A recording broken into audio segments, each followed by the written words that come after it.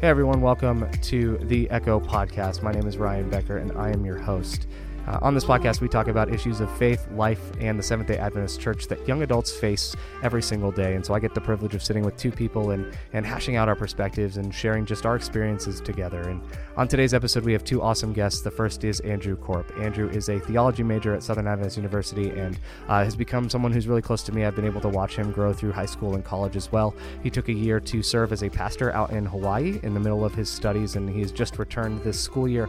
And then the second is Rachel Beaver. Rachel is actually a recent alumnus of Southern. She graduated with a public relations major and is currently in the area and has become someone who's been a really good friend to this podcast. You probably recognize her from past episodes. And so she is someone whose opinion and perspective I have really come to respect and enjoy hearing from. And so I won't keep you from them any longer. Welcome to Echo. Let's get started. This episode of the Echo Podcast is sponsored by Southern Adventist University. I see no way for this episode to not just go off the rails. I think this episode's going to go just so well because this is not a controversial topic, literally at all. It's never been. It's not, a hotly discussed topic or, anything people are worried about. It's not like it comes up often. So I think. Right, yeah. I don't think a lot of people are going to care about this, really. No. So with that, on that note. Way to sell the episode. Yeah, no.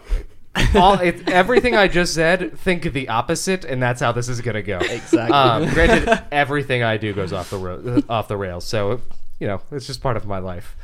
No, I think this one is something that every single Christian, I would argue that outside of Christianity too, other faith traditions struggle with, regardless of leadership or a position, status, whatever. So lay members, church officers like elders and deacons, pastors especially, conference officials, union officials, division officials, and all the way, up to the GC level. All of these, we always come across situations where we end up going, I'm not really sure how this should be dealt with, or it's easy to see something from the outside and think that should have been handled differently, right?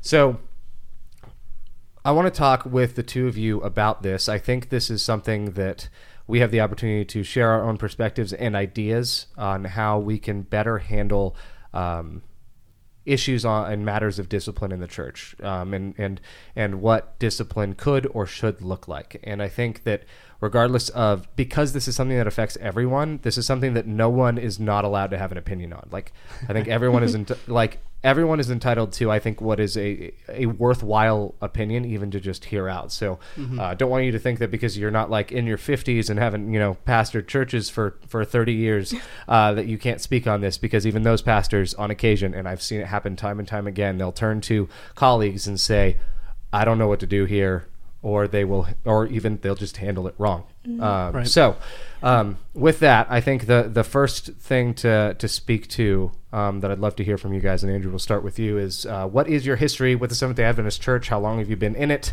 Yeah, just kind of your overall background with Adventism. Yeah, for sure. So I grew up in the Seventh-day Adventist Church, born into it. My parents are both teachers in the Seventh-day Adventist Church. So I grew up with it. I grew up with the teachings. I grew up in the church. I grew up in the schooling, all the way up through that. So my history is very much Adventism. Yeah, pretty much at its core. All right, cool. Rachel, what about you? And I am the polar opposite. I've only been in the church coming up on 4 years. Was the first time I even walked into one. So I'm still pretty new to the game, and compared to Andrew's lifetime achievements. Same here. Rachel Held Evans, who is now, she died last year, prolific Christian author, non-denominational. But the one thing that she shared about why she was a Christian still was that it was it's her first language, so to speak. Like, it's always going to be the thing that everything is filtered through, whether she identifies that way or not. And that's very much, Andrew, I'm in the same boat as you, as having grown up Adventist. Like, it is my first language. It's my first home. And so there, no matter how far away from Adventism I could go, which I don't think I'll ever go away from it, but no matter how far I could go, it will still be a very core part of my identity, right? And those things will still come out. So, no, very much value the fact that there's two widely different experiences here. It'd be really funny though if you both landed on the same things and agreed all the time. So we'll see what happens. what is a situation that you think, or that you've a disciplinary situation? Maybe you saw a friend or a family member or just another church member either go through discipline or make some mistake and be punished. What have you seen any of that ever play out? And if so, like, is there anything you can speak to on that situation and how you felt about it? Mm-hmm. There's one specific instance that comes to mind, and it's a little bit different. It's not necessarily someone did something wrong or anything, but there was, when I was a youth pastor in Hawaii, we had a case where there was someone who was actually mentally challenged in the church. And the issue with that was that this person was so mentally challenged they weren't necessarily receiving help, and they were trying to turn help to the church, which weren't necessarily equipped to handle that. But she was kind of making like death threats and this kind of thing within the church, and that was a really hard thing to do, because what do? Do we keep her there and try to like help her out, or do we actually have to ask her to leave? And that was a really hard situation that the church had to deal with. And in the end, we did actually eventually asking her to leave, because we saw it as we need to protect the flock, of the church. With this whole situation. But it was definitely a difficult situation that we had to deal with the kind of that side of discipline. Like, do we keep her here? Do we try to help her? Or is that grace discipline thing? Or do we have to let her go and let professional people handle it? So were you serving on leadership when that was going on? I was. Okay. Yes. So what were some of those conversations like? If because there's a lot that gets talked about, a lot that gets considered that a lot of people just never encountered, never experienced, never know about. So what were some of those conversations? Was there ever a time where you had to convince people, like, no, we should ask her to leave, or no, we should have her stay, or how give us a kind of behind the curtain look at what those conversations were? Yeah, like. For sure. There was definitely conversations where we had two differing viewpoints on it. We had someone who was kind of in that.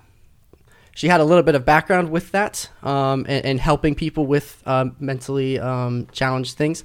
And so we had her kind of fighting for her, but then we also had the pastor who said, I think this is the wise thing to do, is let her leave, because we need to protect our flock. We need to protect the people within the church. And if she's doing these things, we're not going to be able to shepherd people in. We're not going to be able to bring people in. We're not going to be able to keep people here. And so there were definitely conversations like that at those leadership meetings, where we had a couple people over here who were siding with her and a couple people over here that were siding with the pastor. And it was definitely a difficult road to navigate. But I think the pastor handled it very well in approaching that whole situation, which is what I think all these situations need to be dealt with first and foremost is with love. And he addressed the need and the other side, what they were saying, and in a very effective and loving way, and said, look, I see what you're saying. I understand your point, but help me to look at the whole picture here, and just was very loving in his approach. But I got to see that all play out, and it was definitely a learning experience. Yeah, absolutely. So the woman in question, was she in a leadership position? No, she was not. She was a regular, just a member. Yeah, just a member. Okay. Yeah. Cool. Rachel, what about you? Have you seen anything in your short time? I haven't personally had to experience anything like that, luckily. I know there have been issues, but they've all been things that I've just kind of like heard through the grapevine, sort of things, and nothing to that extent, like death threats, mostly just like, young people having premarital sex, or, a Sabbath school leader kind of doing their own thing instead of wanting to, stick to the system, all things that to me seem kind of petty, but luckily I was not actually involved in, so I don't have too much experience. Well, I will say, even on the side of premarital sex, there is I'm about to walk a very fine line. Here we go. All right, here we go. So walk with me here. Okay.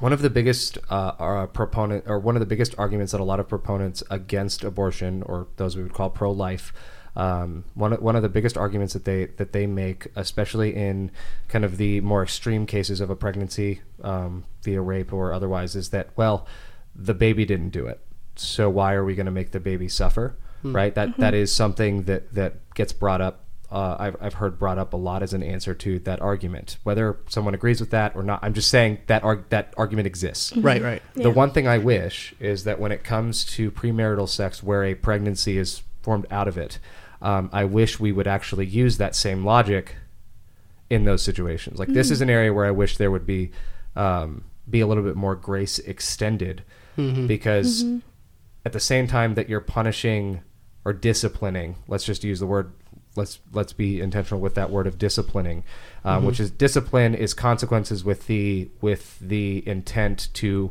repair or restore or and get someone back to a place, a healthy place.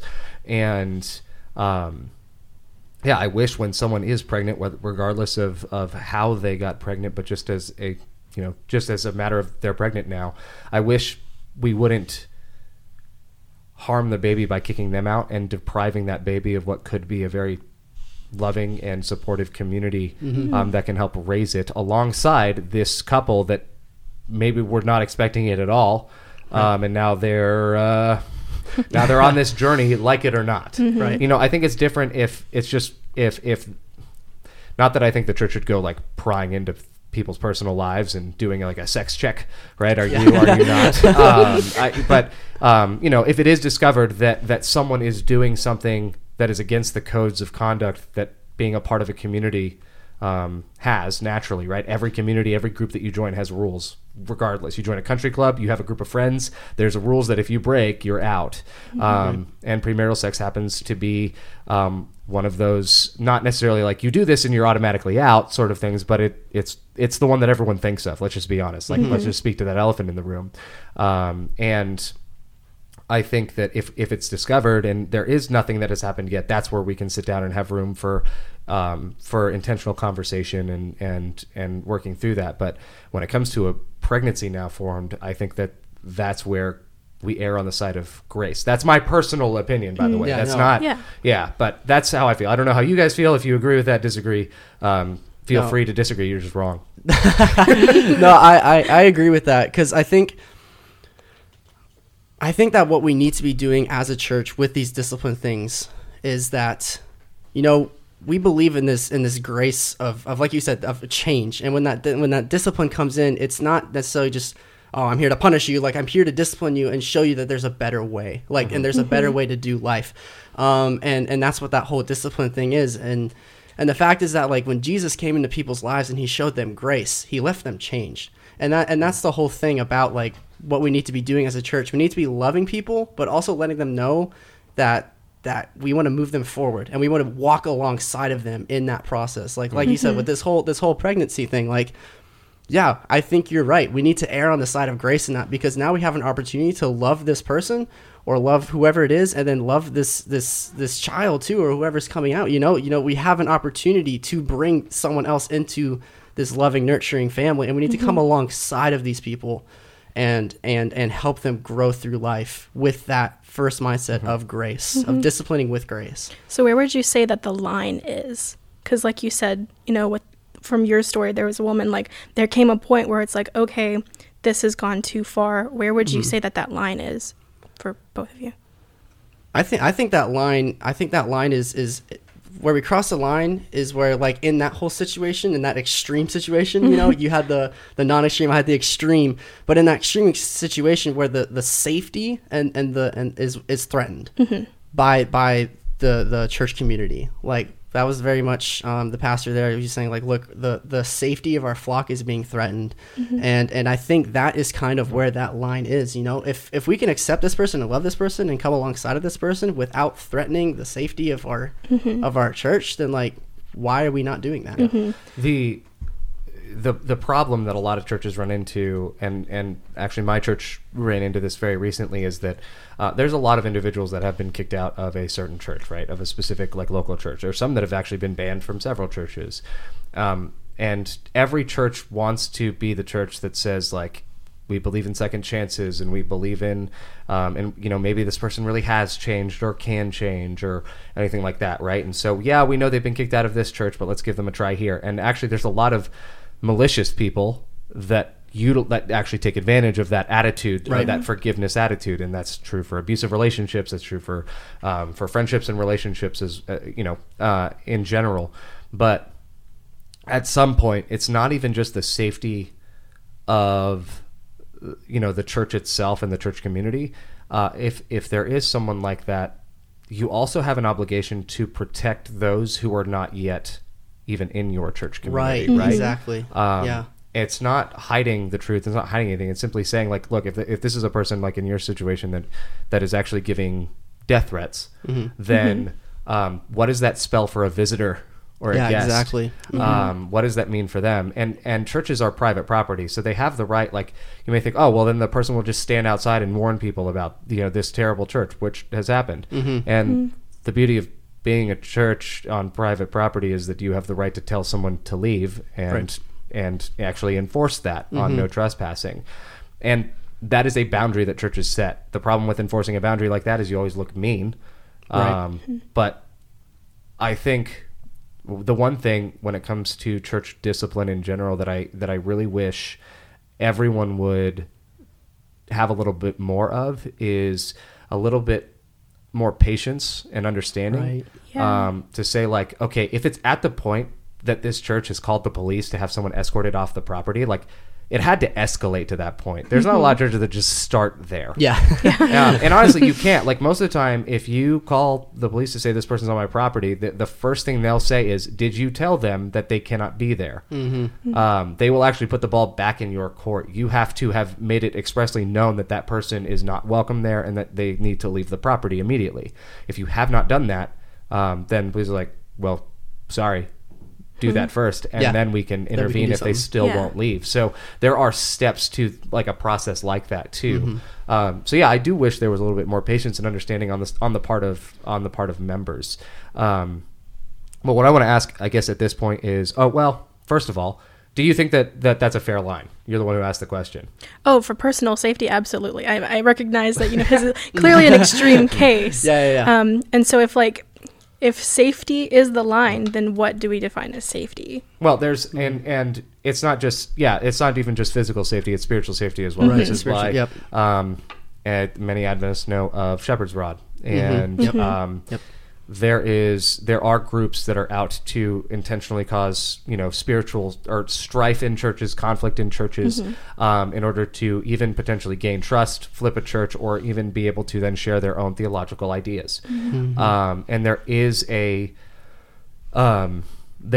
very big need and obligation on the part of pastors and leadership to be on the lookout for those things. And it's not that you're trying to hide other belief options from your members. It's rather, if this is a group that is proven again and again or is known for kind of manipulative behaviors and practices, then we have to tell them, leave. Like, there's no it can be very dangerous to the spiritual health of your church as well as the physical health of your church to allow not other ideas in, but specifically malicious ideas in, if that makes sense, or hostile ideas. So that's how I tend to view that. But and I speak on that from a little bit of pastoral experience. But the downside of being a leader is you will always wear the black hat, so to speak. I don't know where that phrase comes from. So if there's some origin to that phrase that is really bad, someone please tell me, and I will stop using it. So the idea of wearing, my mom was the principal of an academy, and during that time, there were times where staff members and faculty didn't have their contracts renewed, and so personnel committee would make that decision, but she would have to be the one to inform the person whether or not she agreed with the decision of the committee. Right. She would have to quote wear the the messenger. She'd have to be the messenger, and people would take that out on her and my family, even though she's not, like, all she is the messenger. Right. Now, granted, she could have agreed with the decision. Then she's no longer just but still, like, she's still the one that has to sit down with them in a room and tell them, you will no longer have a job. Right. That's hard. Yikes. That's why I say patience and understanding. However, that doesn't free the church or excuse any times that the church, I think, has done that inappropriately. Correct. Yeah, 100%. So what would you say is an example of, what would you say is an example of something that is where the church has done something wrong where where we haven't done a good job of balancing grace and discipline, or we have actually crossed that line and caused more harm than good. Yeah, I think for me, I think one of the things, and I don't know, I think this may be one of the number one reasons why we have so many young adults and youth leaving our church, is because we don't have that patience and that endurance to actually connect with these people that walk through the doors. And the first thing that we do when they walk in is cast judgment upon them, because they don't fit within our Adventist standard of what we're supposed to look like. You have that first person, that young adult who is, like you said, who is pregnant, whatever, come into the doors of the church for the first time, and we immediately cast judgment upon them, or they're wearing jewelry or whatever it may be. And we cast that judgment upon them without first handling the situation with patience, with endurance, with grace, and saying, look, you've come in here for the first time. We're here to love you. We're here to accept you. But like I said, we're also here to help you change, to be molded into that character of Christ, right? And I think that, at least in my experience, what I've seen is that discipline is given way too quickly when someone walks in through the door for the first time, and the judgment just comes in, and then the discipline comes in on that first interaction, where that discipline needs to be coming in later. If we have someone who's been in the church for years and years and years and years and who's still practicing something, that's a different story, and those things need to be handled differently too, with that patience, with that love, with that grace, and coming alongside of them. But too many times I think we push people out the first time that we see them. Well, I would even argue that up until, I almost want to say early 20s, but really at least through the teenage years, at least to the age of 18, I'm tempted to say that we should be treating teenagers the same way we treat new believers. Right. And saying, like, we need to be extending more grace to them, because even if they've grown up hearing it, that does not mean that they've either accepted it or they've like really learned it, or been able to ingrain it in themselves, or maybe the very people that taught them those things also did something to hurt them, so they've abandoned everything that person told them. Like that happens with youth pastors and youth leaders, or parents. So I do think that there is a lot more room for grace when it comes to dealing with teenagers. Right. I do understand that it becomes, and this is where I speak to the other end of it, that becomes very complicated in a school environment, where you and it can be in a church environment where parents very involved in youth ministry would look at someone receiving grace and saying, what does that teach my kid? So that's why I say, like, it's a very thin line, and it's a very hard line to walk for a leadership, right? Because there are just so many different things that you have to balance. Yeah. I will say there is one beautiful thing in Adventism that I very much appreciate. So we cannot disfellowship someone typically. It's in the church manual that before you disfellowship someone, which literally means to remove them as a member because of disciplinary action, you cannot do that without a few steps prior. And one of those steps, unfortunately, I cannot remember the word. And if someone in the room were to shout it out randomly, I wouldn't be upset, but I think it starts with a P. But basically, when someone is caught in doing something bad, like doing something that is harmful to the community, or just caught in sin, the thing you do before disfellowshipping them is basically, it's like a year-long probationary period. And before you can put them on that probationary period, you have to call a church business meeting, which is just technically your church, every time they meet on a Saturday morning, is also a business session. Like if you've ever voted someone who's getting baptized, like that was your church acting in business session. But there's a business session that has to happen where you actually have to you have to notify the person who's being discussed, letting them know this is the time, place of the meeting. You are welcome to come. Like they have to be notified for that meeting to like by registered mail or by phone or whatever. Like there has to be confirmed correspondence with them, and then that person has the opportunity to show up and defend themselves or speak to their own experience or whatever. So that person is if things are done correctly, that person still has a voice in the conversation. At least, now it might be them against the church, unfortunately, but ultimately that person does have the opportunity to stand up for themselves. And at minimum, it's a year of probationary period, and then the disfellowshipping isn't automatic. They have to reopen the whole matter and discuss it again and see if there's been any changes or any updates in the last year, which is huge. Like that, there's a lot of grace extended in that process, for sure. That I'm very grateful for if it's followed correctly. I cannot remember what the word is for probation. It's gone. Oh, it's a different word than probation. It's a different word than probation. It was a P word. So. It is a P word, but we'll just we'll throw it in the show notes if when I look it up later. But I do want to ask this: what do you wish leadership would do as they handle these things better? And this is going to be like wrap up. Like, what do you wish leadership? What do you wish to see in leaders as they handle disciplinary matters in the church? Yeah, I know this one's a thinker. Like, don't worry, you're good.